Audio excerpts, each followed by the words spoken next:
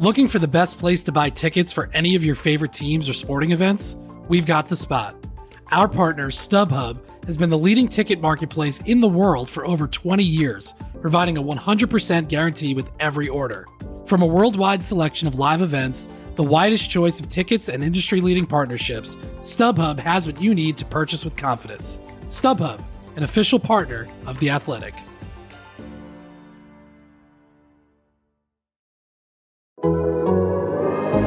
The Athletic. I'm sorry, you can sit there and look and play with all your silly machines as much as you like. Is Gascoigne going to have a crack? He is, you know. Oh, I say! Brilliant! Gee! He's round the goalkeeper, he's done it! Absolutely incredible!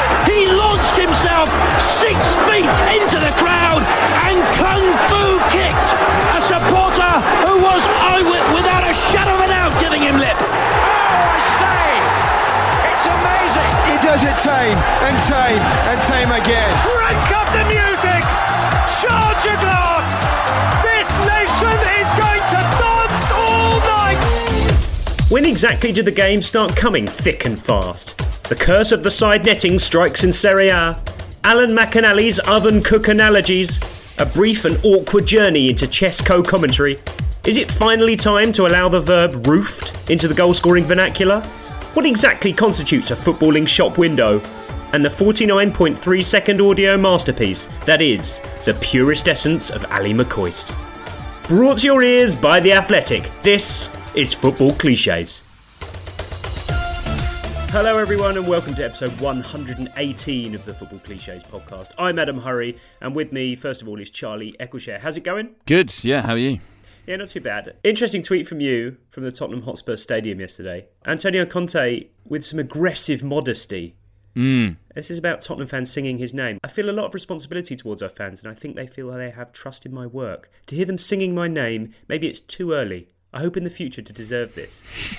Massive Conte energy there. He talked a lot about how he just hopes he deserves it at some point. What's amazing is with a lot of Conte stuff, I just keep thinking, imagine if this was Mourinho doing it. And it's he kind of feels like how Mourinho did maybe in that first Chelsea era when for fans, for Chelsea fans, you just lap up what he says. And this, if that's Mourinho saying it like last year, it's just like stop humble bragging, like shut up with all the faux modesty. But Conte's doing it like, yeah, wow, like it's just lovely. What a modest guy. It's just not as loaded with Conte, is it?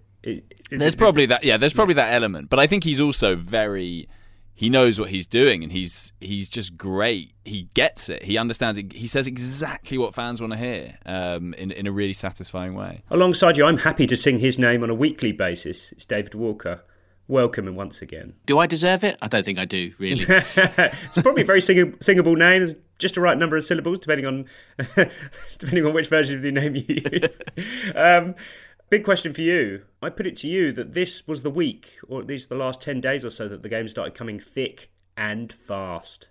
Yeah, they definitely do, because I actually used those words in a description for another podcast that I edit for The Athletic. The influence, or the lack of influence, it seems. That's a shame. Charlie, I mean, the question is often posed, when do games start coming thick and fast? And I think we finally have the answer. It's when Amazon Prime get in on the act. That's when you know that there's just so many games that there's just not enough broadcasters. When you also start getting we've got X games in 9 days, I think that's always a surefire sign. 10 games in 30 days or whatever it is. You know they're coming thick and fast when those kind of calculations are being done. It does suddenly feel very thick and fasty, doesn't it, Dave? Definitely. And there's another midweek round of games in a couple of weeks. Which next week. Yeah, is that normal? It doesn't feel normal. Well, that is a really good. Those middle having a game week in the middle of the week, that is massive. I mean, I think we missed them a little. We had one fewer in this period last year because the season started late. Right. But yeah, having two of them in the space of 3 weeks is, and Champions League again this week, European football again this week. Go away! Don't want it. I feel like if she had the option to just do a poll across Europe and say, "Can you be asked with match day 6?" No. Get rid of it. Don't care. But we have a jam-packed, thick and fast adjudication panel for everyone today. Charlie, first of all, I part of me doesn't want to keep banging on about this on the Football Clichés podcast. I don't want to back us into a niche corner, but I feel like we must address this. Matteo Zerbini writes in. He says, I'm an Italian listener, and I was watching the Spurs-Brentford game last night on Italian Sky TV. I can confirm that Italian commentators are not any different to English ones. As soon as Ozzy Ardiles was shown in the stands, the commentator had 3 to 5 seconds silence and then went, Che giocatore! What a player. They're the same as us, Charlie. They're no more sophisticated than us. They see someone in the stands and they just think they bloody well have to say it. What's the Italian for a man who knows a thing or two about? I don't know, but I have found out the Italian for what a player he was, by the way, and here it goes. Che giocatore era incidentalmente. Nice. But do they elongate Che giocatore? Oh. Che giocatore. Che giocatore era incidentalmente. I mean, I suppose, the last bit's got to be much more breezy. I mean, it's a pitfall. I mean, I ran this by James Horncastle, Dave, and he was throwing me all sorts of combinations. And, you know, the by the way coming at the start of the sentence, he was throwing in ragazzi, and he also said, you might as well put Mamma Mia in there. I said, I'm not saying Mamma Mia on the Football Clichés podcast, sincerely. But I feel like in Italy there'd be even more reverence as well for that. There feels like such a healthy respect for the past that the kind of that equivalent of the imagine a Maldini. I mean, they probably wouldn't bother, would they? What a player he was. Yeah, I don't think you need to with him, but some grizzled centre back that we've never really heard of. Yeah, it is reassuring. But with Maldini, it would be like, oh, he was all right. Yeah. Not bad, was he? Didn't he play a bit? Whatever happened to him? Brilliant. On to more traditional commentary quirks, Charlie. I'm calling this the La Maldición del Comentarista. This is from ESPN's coverage of Roma versus Inter in Serie A on Saturday. Argentine commentator Jorge Barril and his co-commentator Vito De Palma just going about their business, and then Nicolo Zaniolo screamed on into the side netting, and all hell broke loose. Zaniolo al arco, golazo!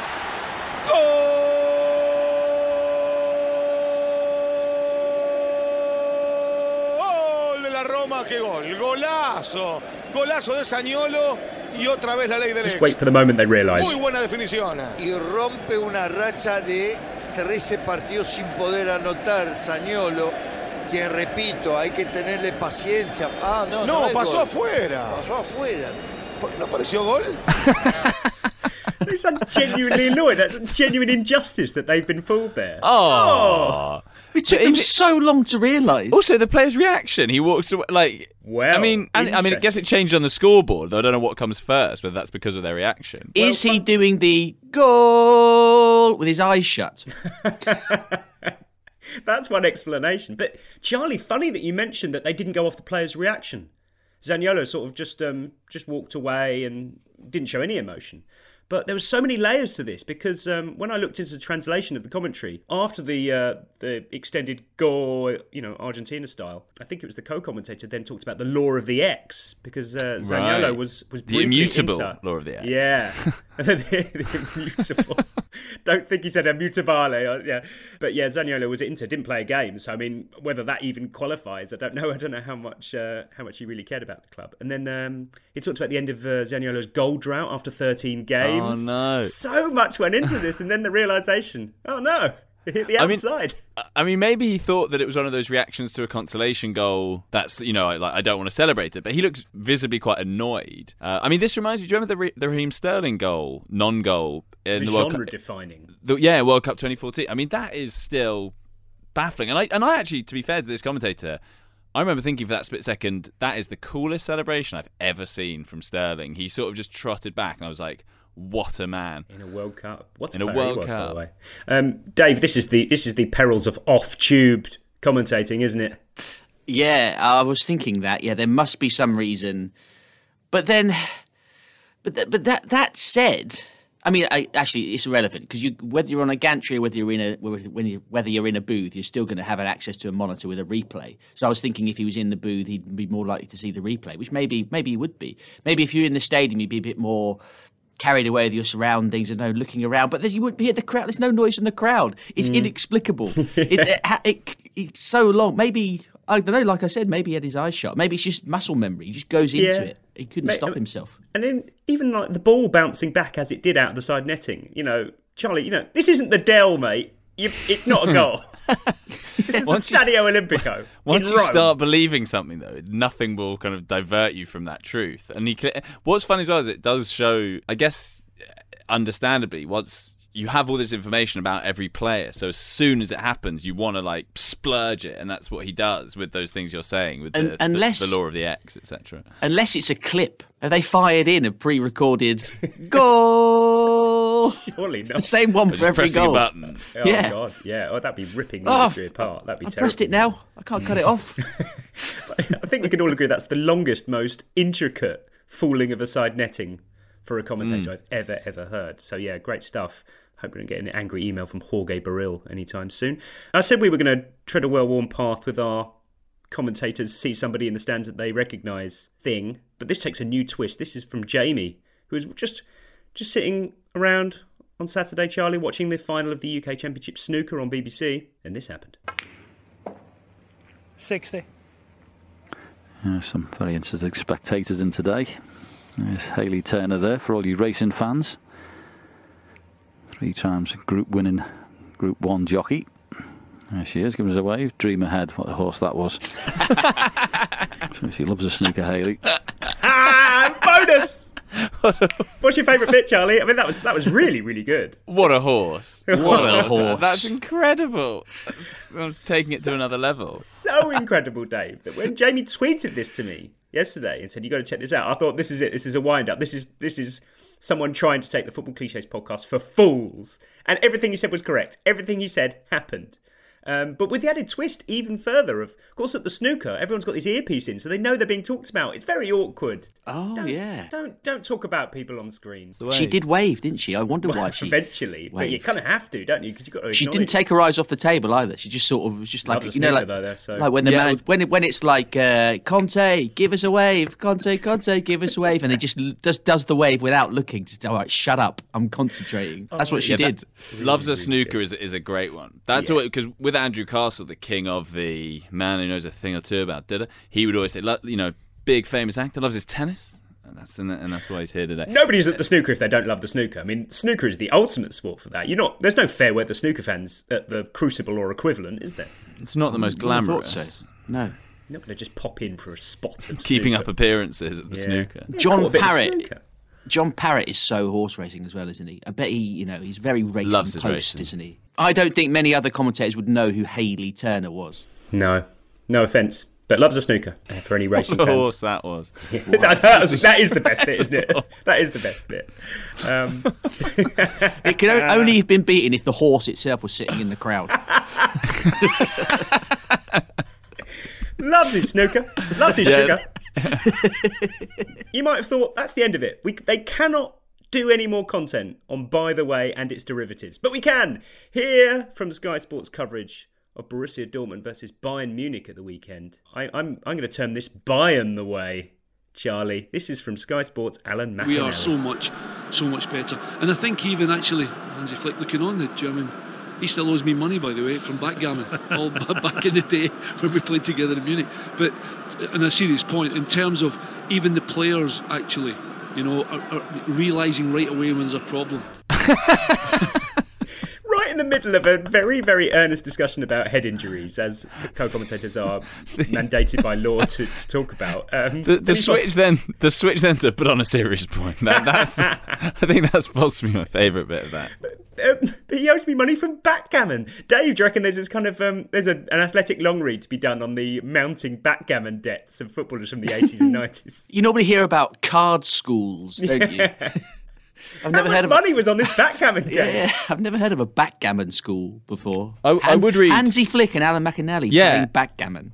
I would read an oral history on that Hansi Flick, Alan McInerney backgammon game. All the build up, how it came about. Does the COCOM then?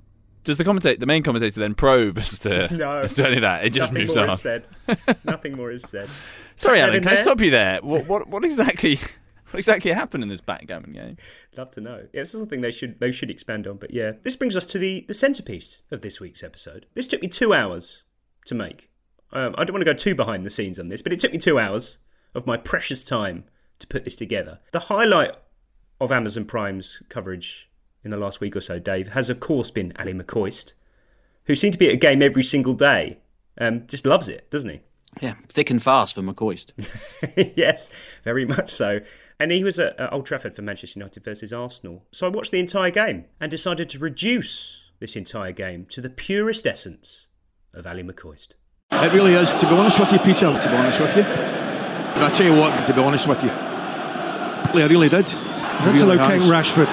Good pressing from Maguire, really was. It certainly is. Some bypassing. I'll tell you. Really was. Excellent football. It really is. Stop it.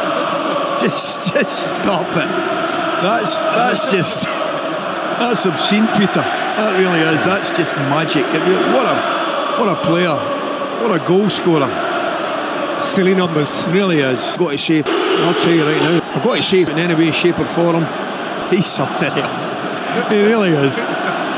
It really is. I've got to say, Peter, I really do. I really do. He certainly has. That's it. Plug it into my veins, etc. Pure, undiluted McCoist. I was slightly disappointed by the lack of I've got to say, but I feel like we got the entire cross section of McCoist, didn't we, Charlie? That sounds a bit like on an old football game where each commentator only had a few things that they could say, just like that one, I've got to say, or when it gets jammed a little bit and they're just repeating. It really is. It really is. There's a nice bit in the middle which could be, like one of these out of context Twitter accounts where he's going, "Stop it, Peter! That's obscene. That's obscene, Peter." And I assume he's talking about Salah's goal scoring stats or something. Ronaldo's, yeah. Ronaldo. He just hit his 800. Ronaldo. Silly numbers. Yeah, it sounds like it could be talking about anything. God knows what was Peter up to on the gantry. One bit I did miss out. There was a clever little touch by an Arsenal player. It was Odegaard to set up a chance, Charlie. And in the replay, it was like this escalating. What a touch! What a touch! Oh, what a touch! I would like to hear that. Yeah. Once he just realises the sheer majesty of it. Yeah, I mean, I neglected to put it in, and then an hour later I thought, I'm not going back to find that. So there is a limit. I can't spend a third hour on this. Exactly. But I'm bloody glad I did it. Anyway, thanks to Ali McCoist. We will never have to revisit your talents ever again. This episode is brought to you by Michelob Ultra, the official beer sponsor of the NBA. Want to get closer to the game than ever before? Michelob Ultra Courtside is giving fans the chance to win exclusive NBA prizes and experiences like official gear, courtside seats to an NBA game, and more. Head over to MichelobUltra.com/courtside to learn more. Hey, it's Kaylee Cuoco for Priceline. Ready to go to your happy place for a happy price? Well, why didn't you say so? Just download the Priceline app right now and save up to 60% on hotels. So whether it's Cousin Kevin's Kazoo Concert in Kansas City, go Kevin, or Becky's Bachelorette Bash in Bermuda, you never have to miss a trip ever again. So download the Priceline app today. Your savings are waiting. Go to your happy place for a happy price. Go to your happy price, Priceline. Oh, look at that! That is wonderful! Brought to your ears by The Athletic. This is Football Clichés. Meanwhile, Dave, the world of chess. Magnus Carlsen taking on Ian Nepomniachtchi in Game 6 of the World Chess Championship. We joined them on Move 72, Pivotal. And you really have been enjoying your week off, haven't you? Yeah. Listener Patrick writes in and says, I wouldn't have this if I were you. This is chess punditry, and I'm not impressed. I mean, when you watch football, like on English TV, they're all saying, "Oh, it's a game of two halves, just like a game of chess." You're like, what are you talking about? It's always when it's 0-0, though. When it's 0-0, yeah, they're taking their time, just like they're playing chess. And it's like, what are they talking about? What are you talking about, mate? Whoa! I mean, he's mangled two things. I mean, the chess thing, kind of. I kind of see where he's coming from there, but the two halves thing and conflating the two. That's, I mean, tanks on the lawn, shots fired from chess to football there. I mean, Dave, I guess they don't really have the opportunity to spot someone in the stands at chess. No. Loves the chess. Gary Kasparov there. He knew a thing or two about bishops. Rooks. Rooks. Knew a gambit or two. What's the crappiest chess piece? It is a rook, isn't it? Pawn, isn't it? No, I mean, it's like in terms of just like the crappiest thing that they've chosen to represent. Oh, rook's a castle, isn't it? A bit of a castle. That's a turret, isn't it? Yeah, it's a turret. Why do they call them turrets? Pawns are the lowest of the low, surely. Yeah, tenner penny, aren't they, pawns? Yeah, little pawns. Yeah. Anyway, that was bishop to a7 for Nepomniachtchi, by the way. Good move. Lost the game, though, so anyway. Moving on. This is from Wolves versus Liverpool. I was expecting Alan McAnally to pop up there with Hansi Flick for chess debts. Move it on to chess. Let's settle it on the chessboard, Hansi. Chess, a very precise game, of course, but not as precise as Rob Palmer's commentary for Wolves versus Liverpool. This is from Ethan Henson, who has pointed towards some very, very precise peak moment commentary. Now Liverpool counter-attack. Sarr comes screaming out of his area. He's missed the ball. It's a gift for Jota. Jota draws breath, takes his time, and he can't score from 6.5 yards out. What on earth? What on earth indeed, Dave? 6.5 yards. I don't think I've ever heard that distance ever uttered during a football broadcast. And I went back over the footage and was just rocking and rolling on the Divock moment. Origi's head's in the way. The moment of contact. Exactly. You can't JFK. quite see. But I think it is... Jota does make contact with the ball a fraction outside the 6-yard box. So he probably is right. It probably is about 6. And I was thinking, how big's a yard? Like a pace, isn't it? So I don't know. If he wants to be really precise, he's probably like 6.25 yards. Yeah, it's more like that. But incredible in the moment using of the pitch markings, Charlie. Yeah, I mean, he must presumably he's saying 6, then sees he's not quite at it, and thinks, oh my god, no, I can see the 6-yard box. He's not there, and improvise. I mean, it's like if I say 6, and the Football Clichés podcast picks up on this. Exactly. It's like a striker sorting their feet out. It's incredible to be able to do that under that sort of pressure. I mean, it's like we were talking yesterday at the Spurs game. Mora's goal is like, is it 20 or 25 yards? It has to be one of the, you can't go in between that. No goal has been scored from 23 yards. It has to be one or the other. Despite the fact that the edge of the D is precisely 22 yards, so you could say it and be, fairly solid in it, but no one's ever going to say it. Yeah, increments of 5. Increments of 5 is actually not unsustainable, but I feel like it's not practical, is it, Charlie? We could definitely go finer. Yeah, well, you can say just that. Could you say just outside the 18-yard? I mean, that would sound weird if you said. But I think 15 yards would sound weird. 50, yeah. Once you're inside the area, that would sound really weird. Yeah, then it's weird. It's like 6 yards, 12 yards, but then 20, 25, 30. And then you don't keep going up in 6s. Yeah, and then anything over the halfway line is just 50 yards apparently. Yeah. Around that. Yeah, fully 50 yards. More to the point. But yeah, great stuff from Rob Palmer. I want to see more. Well of that. done. Yeah, absolutely. Here's our old friend once again, getting in on the act, the principle of. I've got perhaps the most extreme examples of good and bad usages. Let's hear the good one first. This is from Rory McKenzie, who found a clip of Aberdeen manager Stephen Glass analysing the 4-1 win over St Mirren. How pleasing was it for you to see Christian and Marley especially back on the score sheet? Yeah, you want your forward players getting in amongst the goals. Like we scored a few set pieces recently, defenders getting in on the act as well, but anytime you score 4 is brilliant, but for the forward players to get a couple each is great. They're probably disappointed they didn't score 3, one of them, I'm sure. So Dave, come to you first with this one.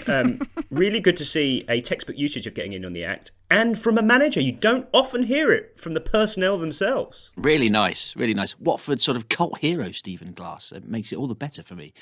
Yeah, very good. Textbook usage. Enjoyed it. Charlie, happy with that?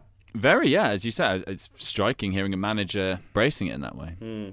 Well, things are about to take a turn for the worse as we head down under. This is from James Beard as we head into injury time at the end of a pulsating A-League encounter between Sydney FC and Newcastle Jets. 5 minutes of stoppage time. So even the fourth official is getting in on the act. He wants this one to continue as well. And why not? What? I think that might be the worst ever usage of getting in on the act, Charlie. Yeah, it's nonsensical, really. I mean, I guess he's suggesting that it's so much fun, he's extending the game. It's only 5 minutes anyway. I mean, how could a fourth official get in on the act unless they came on and booted one into the net? Even in kind of jokey hypothesis, Dave, it doesn't work. I mean, obviously he's not getting in on the act, but even if he was sort of trying to prolong the excitement, it doesn't count. Doesn't work. That is his act. He has one act to do, and that's hold the board up. Not happy with that. Sort your act out, Australia. Phil McHugh writes in, Charlie. He says, I hope you enjoyed the old classic joke, pause, player's name routine from Ian Darke in the 72nd minute of the West Ham-Chelsea game. I know I did. Well, let's find out. Marcus Alonso off, Christian Pulisic, who comes from the chocolate bar town of Hershey, Pennsylvania.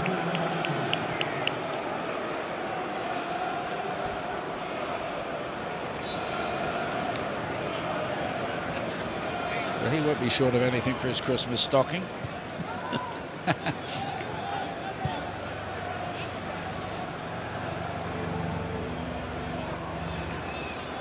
So foul.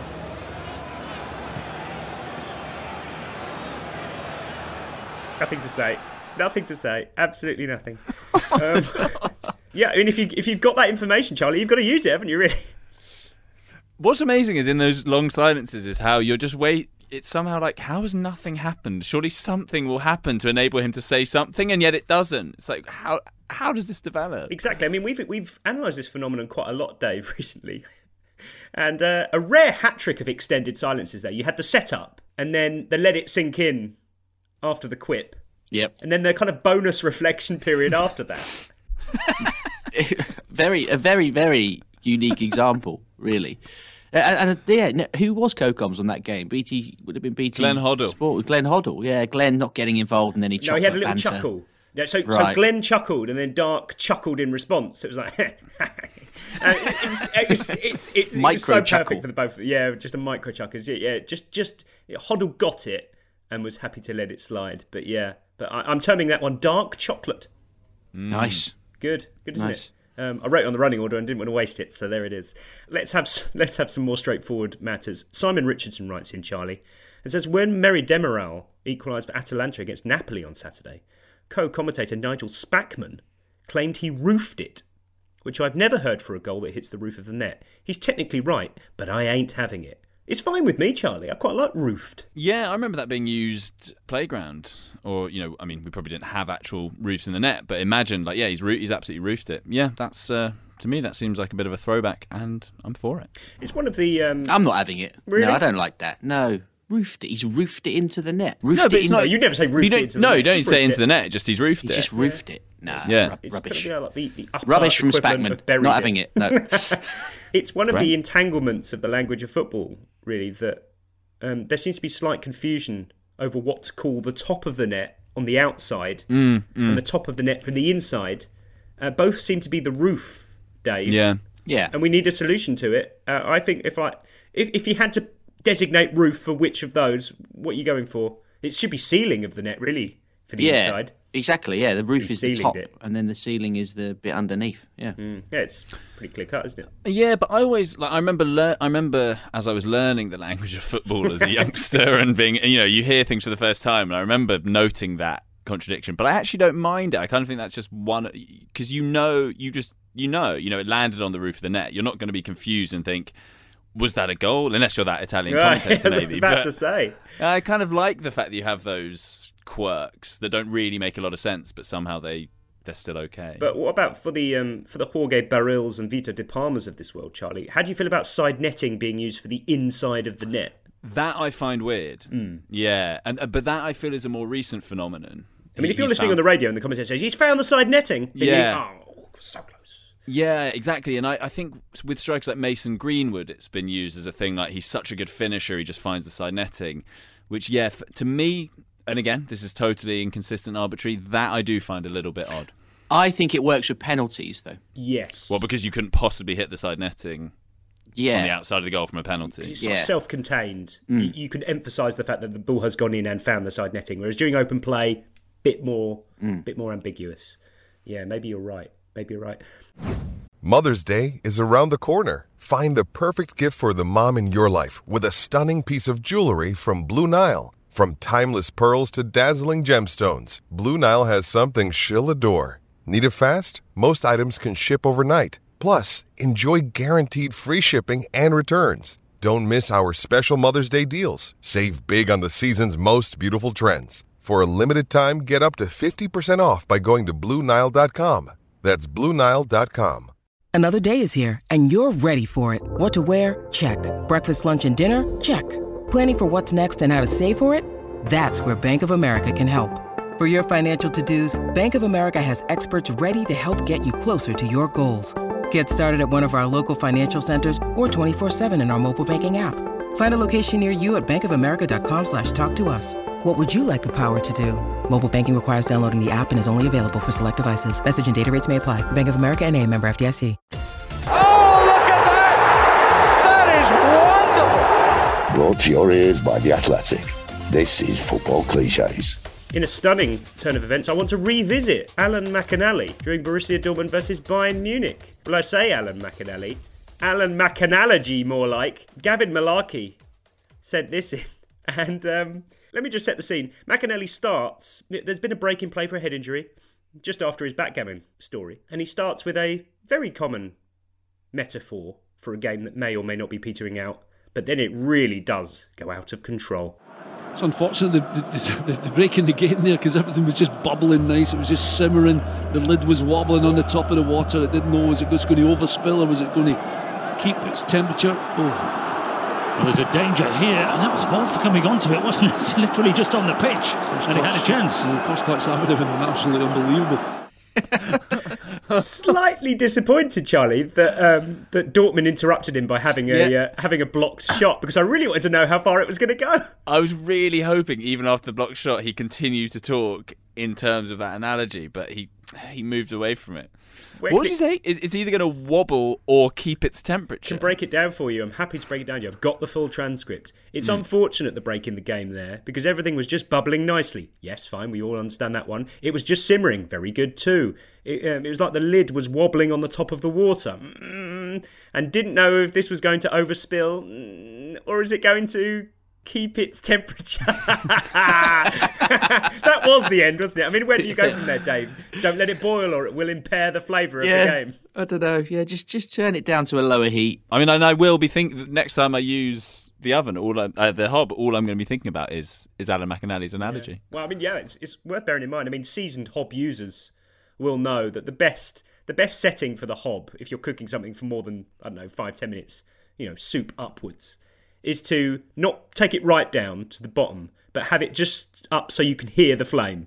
If you can't hear the flame, it's going to take too long, and that's it. And that's what you probably want your game of football to be. Also, if it's a gas one, there is the risk on a low one, on mine anyway, that it will go out if you have it really light. So, you need it a little bit higher than that. Does Alan McInally actually not understand what simmering means? Has he for his whole life been boiling stuff when he should be simmering? The soup's got no flavour. I've impaired it. I've impaired the flavour of my soup. Oh, where's my backgammon? But yeah, great stuff from Alan McInally. Great to hear the ex-Bayern ace on co-coms for that one. An eventful evening for him. He's revealed a lot about himself. Yeah, absolutely. I want to end on a question from Richard Matlock. Dave, on Thursday, John Champion said Eddie Nketiah was putting himself in the shop window when he came on for Arsenal at Manchester United. This was in relation to his failed contract talks.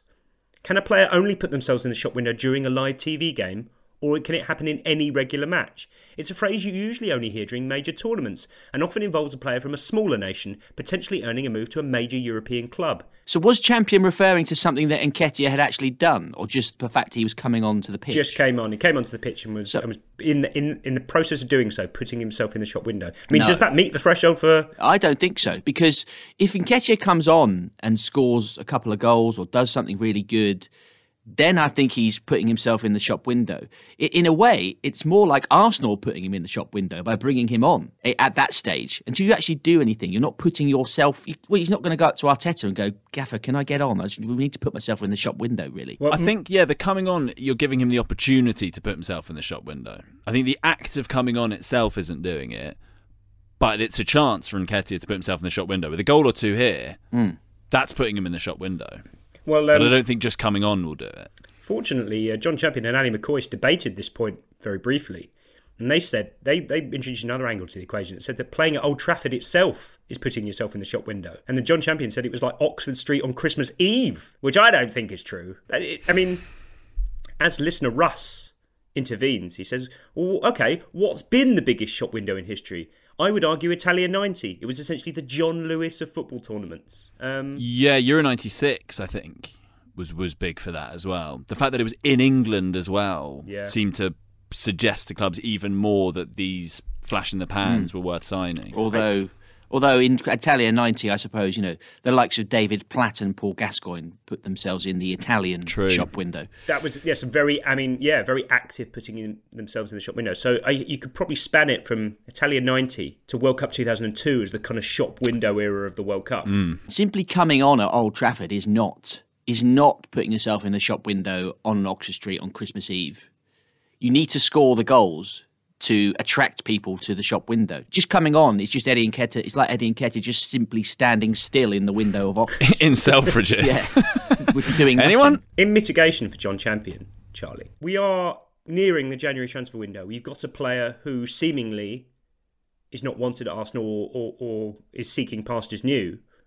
So any minutes on the pitch for a player who isn't playing regularly is a chance to put himself in the shop window, isn't it? That's okay. It's a mundane example, but it's fine. I guess it's acceptable in the sense that it's the opportunity to be on Oxford Street on Christmas Eve, because if you were to score at Old Trafford in a game where your team is trailing, what a shop window that would be. So I guess there is the possibility. As I say, it's the possibility element, and that may be what he was inferring. But the analogy should be updated, really, because in the same way as high street shopping has diminished over the last 2 decades, all the football clubs are shopping online now. They already know about, if they want Nketiah, they can get him. They don't need to watch him at Old Trafford. They don't need to go to Oxford Street and see him in the window. It's a kind of next day delivery on Amazon.